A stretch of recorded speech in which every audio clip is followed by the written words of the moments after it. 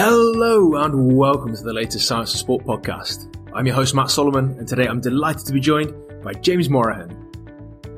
This podcast is brought to you by Hawking Dynamics, the world leader in innovative force plate technology. Hawking Dynamics takes a user-centric approach featuring a fully customizable cloud-based software that allows users to easily digest and analyze complex force plate data. Their technology is constantly evolving, much like an app update for your iPhone. They communicate with users on a daily basis to make their system better. In addition to all of that, they also offer some of the most competitive prices for bilateral force plates on the market, and they're the only force plate company offering a completely wireless system. So, if you want to find out more, check out their easy intro to force plate section at www.hawkingdynamics.com/blog. So, without further ado, it's time to welcome James onto the show. James, welcome to the Science and Sport podcast. It is an absolute pleasure to have you here. How are we doing? Are you okay? I'm good, mate. I'm good. Thank you very much for spending some time and chatting nutrition with us. Yeah, no problem at all. So, in terms of your background and what you've been up to until now, can you give us a quick update as to who you are and what you've done? Yeah, of course. So, look, my background is I'm a graduate from Liverpool John Moores University, where I completed my undergraduate in sport and exercise science. I then went on and studied a master's in sports physiology. And then recently, a couple of years ago, finished my PhD in sports nutrition.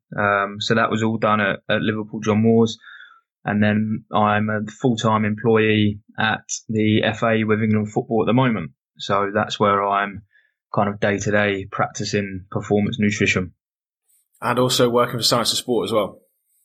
Yeah, correct. Yeah. So every month, really kind of nice and enjoy that process actually of reviewing the articles, keeping my head and my eyes in the sports nutrition literature, and reviewing those articles for you guys. So all good fun. Fantastic. So in terms of our subject for today, that's nutrition for fighters. Can you give us kind of an introduction as to why it's important that fighters have great nutrition? Yeah, so I mean, look, this is it's a massive area at the moment and a really interesting area with a lot of good researchers who are working with boxers from with fighters from boxers, MMA, judo, etc. But I think there's a number of areas as to why nutrition is important for the fighter. And just to kind of cover them briefly, really, one is the training adaptation that we can get. So, the understanding that nutritional manipulation will support the adaptation in training that the fighter will be trying to elicit through that training camp. There's obviously elements of looking after the health and wellness of that fighter. So making sure that throughout the camp, the fighter remains fit and healthy and the immunity is fighting fit, so to speak. You've then got body composition change that you can make gradually over time. So what I'm talking about there is the decrease in fat mass and potential maintenance increase or decrease in fat-free mass, which when we report that on a DEXA scan would be reported as lean mass. But that is that gradual change over the course of the camp. And then, of course, you have with that body weight manipulation as well. So the majority of fighters will try and reduce their body weight as they progress through a camp so that they are entering that final week as kind of light as possible for their body size, if you like, so that they can then try and manipulate and experience a good weight regain so that they can go back into the ring in a bit, kind of a bigger body state, I guess. So there's throughout all of that, ideally, you're trying to support the fighter optimally so that they are fueling and recovering from the demands of training, whether that's a single, double or triple training day. And of course, if it's a rest day or a recovery day, that's where the nutrition can play a big part as well, because ultimately, they might not be training that day. So what sports science discipline can help that athlete on that particular day? And that's where me being biased to nutrition the nutrition can have a massive impact on how they recover from a hard week of training. So, number of areas there really that nutrition can support the fighter. And just very briefly, how does that then differ from other sports? So what would you then see, for example, in rugby or football, which is then different? Yeah, so I was thinking about this before our call, mate, and it's probably different and not different. So, different to other team sports, I guess, because you've got a fighter that will start a camp normally at a weight that is a lot higher than what they will weigh in at. So you've therefore got a weight target that the individual is trying to achieve throughout that 6 or 12 week training camp, which is different to team sports. But then it's not different to other sports, because there's also a lot of other sports that have weight targets for the individual. That might be other fighting and combat sports, or it might be a physique athlete that identifies that there's a specific weight on the scale that they want to be before they then go and represent themselves at a competition where they're getting judged on aesthetics, for example. So it is different, and it's not different. I think the overriding message here is that the fundamentals of sports nutrition and performance nutrition, when you understand them well enough, and you then have the ability to apply those fundamental principles of sports nutrition to the individual athlete that's standing in front of you.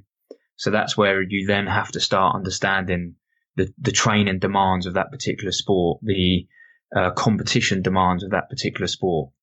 Are they going and performing a 20-mile run, or are they playing 90 minutes of football or 80 minutes of rugby? So, yeah, I'm kind of sitting on the fence with you there, if I'm honest. It is different, but it's not different at the same time. I think it's nice to hear the similarities and the differences. It certainly puts it into context and makes it a little bit interesting to see the differences. So in terms of key recommendations for fighters, what kind of macronutrient intake should they be hitting on different days? Yeah, so I mean, this is again is such a general question, I guess, because every single day in a fighter's camp will be different to some extent. Now, I'll give you an example of fighters I've worked with in the past. They may have on a Monday just a simple sparring session that is, an hour, kind of midday, and that's all they're going to do that day. Tuesday might then turn into a morning run, followed by strength at lunchtime, and then pad work in the evening.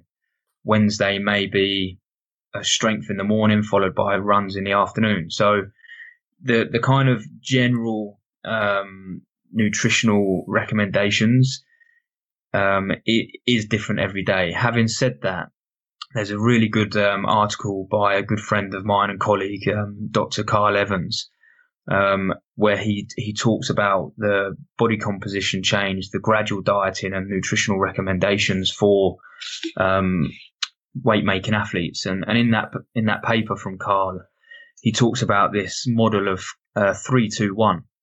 And so that would be 3 grams per kilogram of body weight for carbohydrate intake.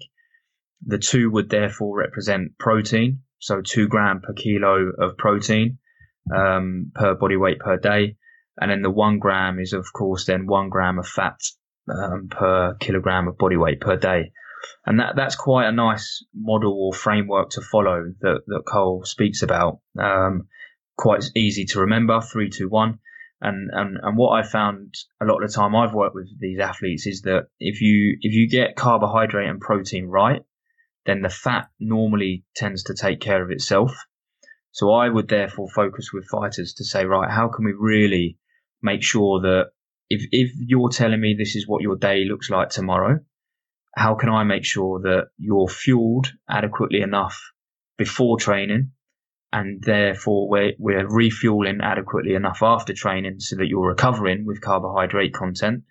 And then how can we make sure that you're getting enough protein content pre and post sessions, and importantly before we go to sleep, to make sure that we're hitting that 2 gram per kilo for protein? And I think that's where, performance nutritionists working with fighters, you've almost got to be there every single day with them, because you really have to coach them, but not hold their hands, because they don't.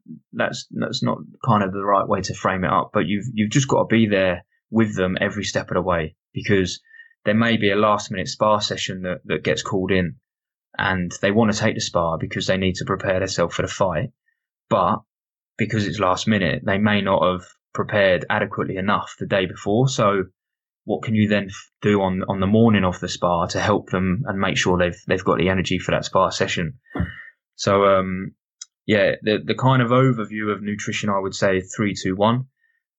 But then really the success I've had is actually almost day to day, meal by meal performance nutrition, to make sure that we are hitting those areas that we discussed in question 1, which was manipulating body composition correctly, making sure that body weight is coming down over the duration of the camp, supporting the immunity and the health and wellness, and of course trying to elicit adaptation to training, which we know nutrition has a massive impact on. This podcast is also brought to you by Flex. Flex is the latest product to enter the velocity-based training market, developed by the team at GymAware. Flex is the only laser-based training system available, and it's this unique technology that makes Flex the most accurate and reliable barbell tracking product in the sub $500 category. It's wireless, portable, and it's super user-friendly. Find out why VBT is such a powerful training method and what separates Flex from the competition at flexstronger.com. I think that's super interesting, and it leads us nicely on to the next question. So when they are looking to make weight as such, what are the key things that you're looking at during that phase? Yeah, so excuse me. I think it's important at this point to understand that we're now entering the kind of fight week nutrition, I guess. So before that, we have this period of 10 weeks out to arguably 1 week out. That 9-week period, if that was the length of your camp, would be the gradual body composition change. So that is, what can we change over time in a safe and effective manner? Then what we now enter is this fight week, and it's almost like you've done the pre-season period. You're now entering, the first week, the first game of in season, and that's how I've termed it with some of the fighters I've worked with. You've now got this fight week nutrition, and in that week, that's where nutrition arguably is the biggest factor that's going to help that individual make the weight that they need to make. So in particular, we can play around with things like gut content manipulation. We can play around with body water manipulation, and we can explore and we can explore and deliver on sweating methods as well. So active sweating, passive sweating. So there's a number of different methods that we can use to allow the individual to make the weight that they need to that week. But I think from almost kind of 7 days out to 5 days out, what we should really be focusing on is just a slight reduction in the nutritional intake, so that we can prepare the athlete to the best of their ability, so that when they then enter the final 24 to 48 hours, which is what we would term in the literature as acute weight loss, they're in the best possible position they can be in. And it's that acute weight loss which is ultimately make or break. That's where you're going to make the weight or not make the weight. But before that, you have to have gone through a really good kind of pre-season period, so to speak, entering that final week in a very, very healthy and optimal position, so that when we do approach the acute weight loss, you've got an athlete that is well nourished, they're fully hydrated, and they're good to make that final cut over the 24, 48 hour period. And in terms of that last little period, what does that look like in terms of nutrition content? Yeah, so depending on, and again, this is where it's highly individual to your athlete, depending on what weight your athlete is sitting at, would then give you a good indication as to what changes in nutrition need to happen. So, if they're, for example, a kilo above the weight that they need to be at, then you could argue actually that they can continue consuming nutritional intake, probably in the region of what their resting metabolic rate is, because, having worked with fighters and anyone that's into fighting and reads the literature, you will understand that losing a kilo of body weight the morning of weigh-in is relatively easy, because, that could either be movement of the guts. It could be a little bit of mild dehydration, where we maybe lose less than 3% body mass loss, which could happen after a 30-minute run on the treadmill. Or we could look at some sweating methods in terms of sitting in a sauna or a hot bath, for example. And after a while, you would begin to sweat.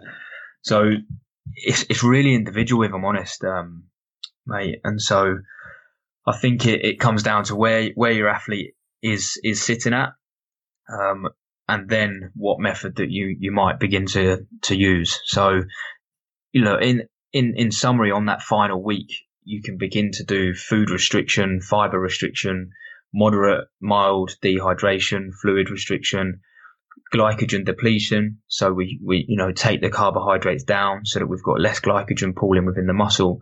And then, of course, your active and passive sweating. But I've worked with boxers in the past where we've comfortably lost 2.4, 2.6 kilos on the morning of the weigh-in. And that's been through a multiple array of techniques, including reducing energy intake right down, so that the individual might have just had, an omelette in the morning and then a black coffee, and then you begin your sweating technique. So for that individual, it was on the treadmill with a hoodie and some trousers on, and restricting fluid very acutely. And hey presto, the 2.5 kilos has come off straight away. So, and just, I suppose, I know we've got a lot of team sport people listening to this. A great example is when I worked in rugby, it wouldn't surprise me, and it wouldn't surprise the rugby players if after an 80-minute game, they lost 2 kilos. And that was simply 2 kilos of sweating. But you would never, ever look at that athlete on a rugby pitch and go, oh my God, you've forcibly gone through horrible sweating techniques. It wasn't that at all. It was just the fact that he had sweated during an 80-minute rugby game. And then what do you do following the rugby game? Your advice is, right, guys, let's try and replenish the fluids that we've lost, get them back into the body using the evidence-based literature, and then we can go and look at refueling with the food. So really, it's no different on the morning of an acute weight loss like that with some of the boxers I've worked with in the past. What you're trying to do is get them sweating, and you're trying to do it as acute as possible, so that it doesn't therefore become days and days of dehydration. And that's why I said earlier, it's really important that as you approach that final 24, 48 hour period, you've actually got an athlete that is full of fluid. They haven't done any form of dehydration yet, and they're actually ready to go and sweat. Mate, absolutely fantastic. So in terms of bringing this together with a practical example, could you give us a quick run through of how you would then prepare an athlete of yours, or maybe you've done it previously, for a fight? Yeah, so, I mean, there's loads of things to cover here, but I'll keep it quite brief. I think the first thing that needs to happen is we test. So access to a university would be key here. And we were fortunate when I was at Liverpool John Moores that we had the access to the labs up there. So I'll be bringing that athlete in at the start, performing a full needs analysis, sitting down with the individual athlete, asking them how they're feeling, what's the target for the camp? What is the goal? Where do we want to be from a body composition point of view? What weight do you want to be at certain times points throughout the camp? And with that, things like resting metabolic rate, DEXA testing so that we can understand body composition, VO2 maxes, lactate thresholds, all of these things are going to be key to collect at the start and then to collect throughout the camp as well. Because having those numbers and having the data is going to be instrumental to you then prescribing a very tight and supportive nutritional strategy. So I initially would test, I would get them in the lab, perform a needs analysis, discuss those body weight targets, look at the body composition change, this is how much fat mass we've currently got. So this is how much we could lose over the course of the coming weeks. That's in line with the evidence-based literature. Building that nutritional plan to support those targets. And then with that as well, you can be clever about how easy you make that for the athlete. So I've utilized very successfully in the past in food preparation companies. So giving them the macronutrients that I need each meal to be, they would then do it in their kitchens and then bang, it's sent straight to the athlete. That takes out quite a bit of onus for that individual athlete in their preparation for the weight targets, because they don't have to prepare the food.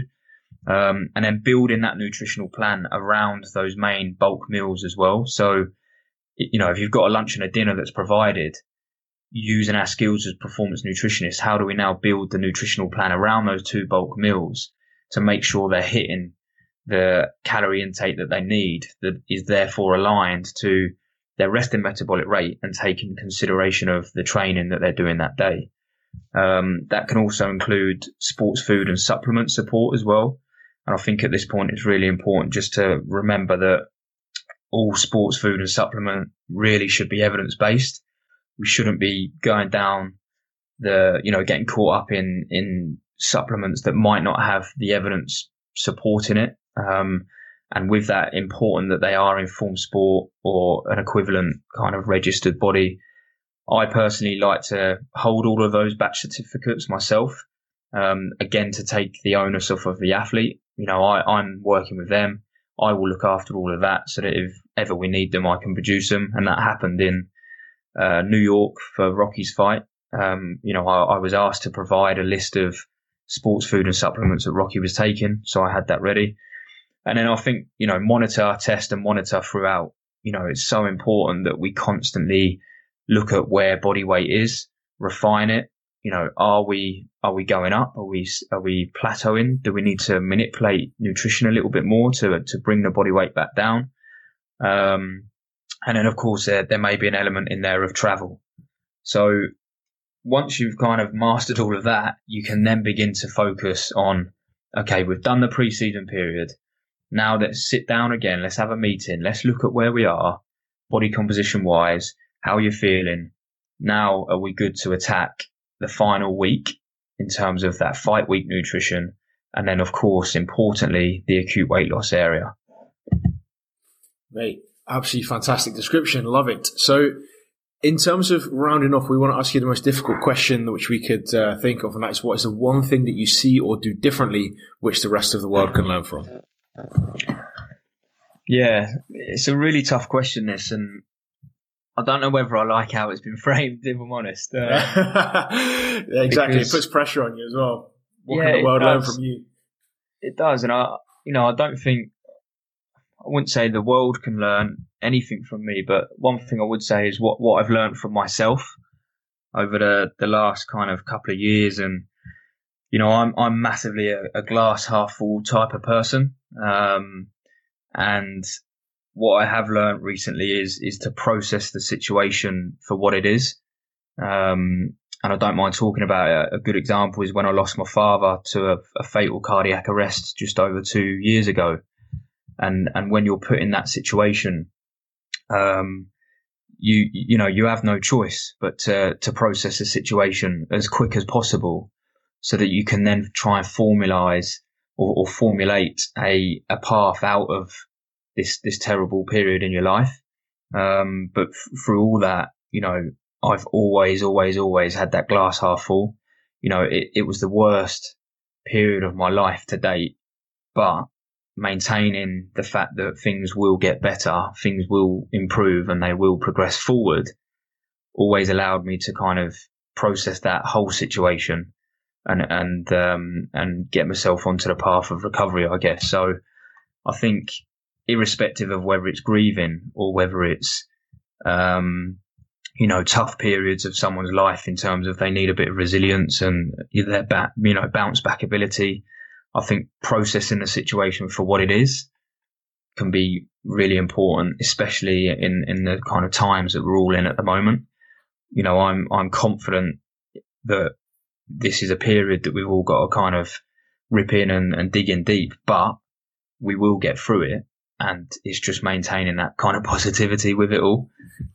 So I don't think the world can learn from that, but it's something I constantly remind myself of personally. Mate, I think that's a really fantastic piece of advice. So James, massive thanks for your time today. I really appreciate it, and hopefully we'll get you back on soon. Yeah, all good. No worries. And take care. Look after yourself. Cheers, buddy. And that's it. Once again, a massive thanks to James for all of his hard work on today's podcast. I really enjoyed it, and I'm sure you did at home too. And before you leave, I want to point you in the direction of our free to download Performance Digest issue. That is 19 of the latest sports science articles summarized in our monthly e-magazine. Very simply, our crack team of experts select the best articles that they can find in the last month. They summarize them using key points and practical advice, and they make sure that you can save a ton of time instead of searching on PubMed or Google Scholar, wherever you happen to do that. So if you want to save a load of time, and if you're interested in the things which James has said today, then you can see how he reviews in the Performance Digest for free by clicking the link in the show notes. And the last thing I want you to do before you leave is, and as a last request from me, if you could just hit the subscribe button on whichever sender you're listening to, that helps us spread the great word of the podcast and ensures that you won't miss out on next week's episode, which is with the excellent Dr. Pat Davidson, who's going to discuss movement optimization. Pat goes into some great depth, including looking at how breathing affects movement. So if you're interested in that one, hit subscribe and make sure you don't miss it next week. And that's it. Once again, a massive thanks from me. I'm Matt Solomon for Science for Sport, and I'll speak to you next week.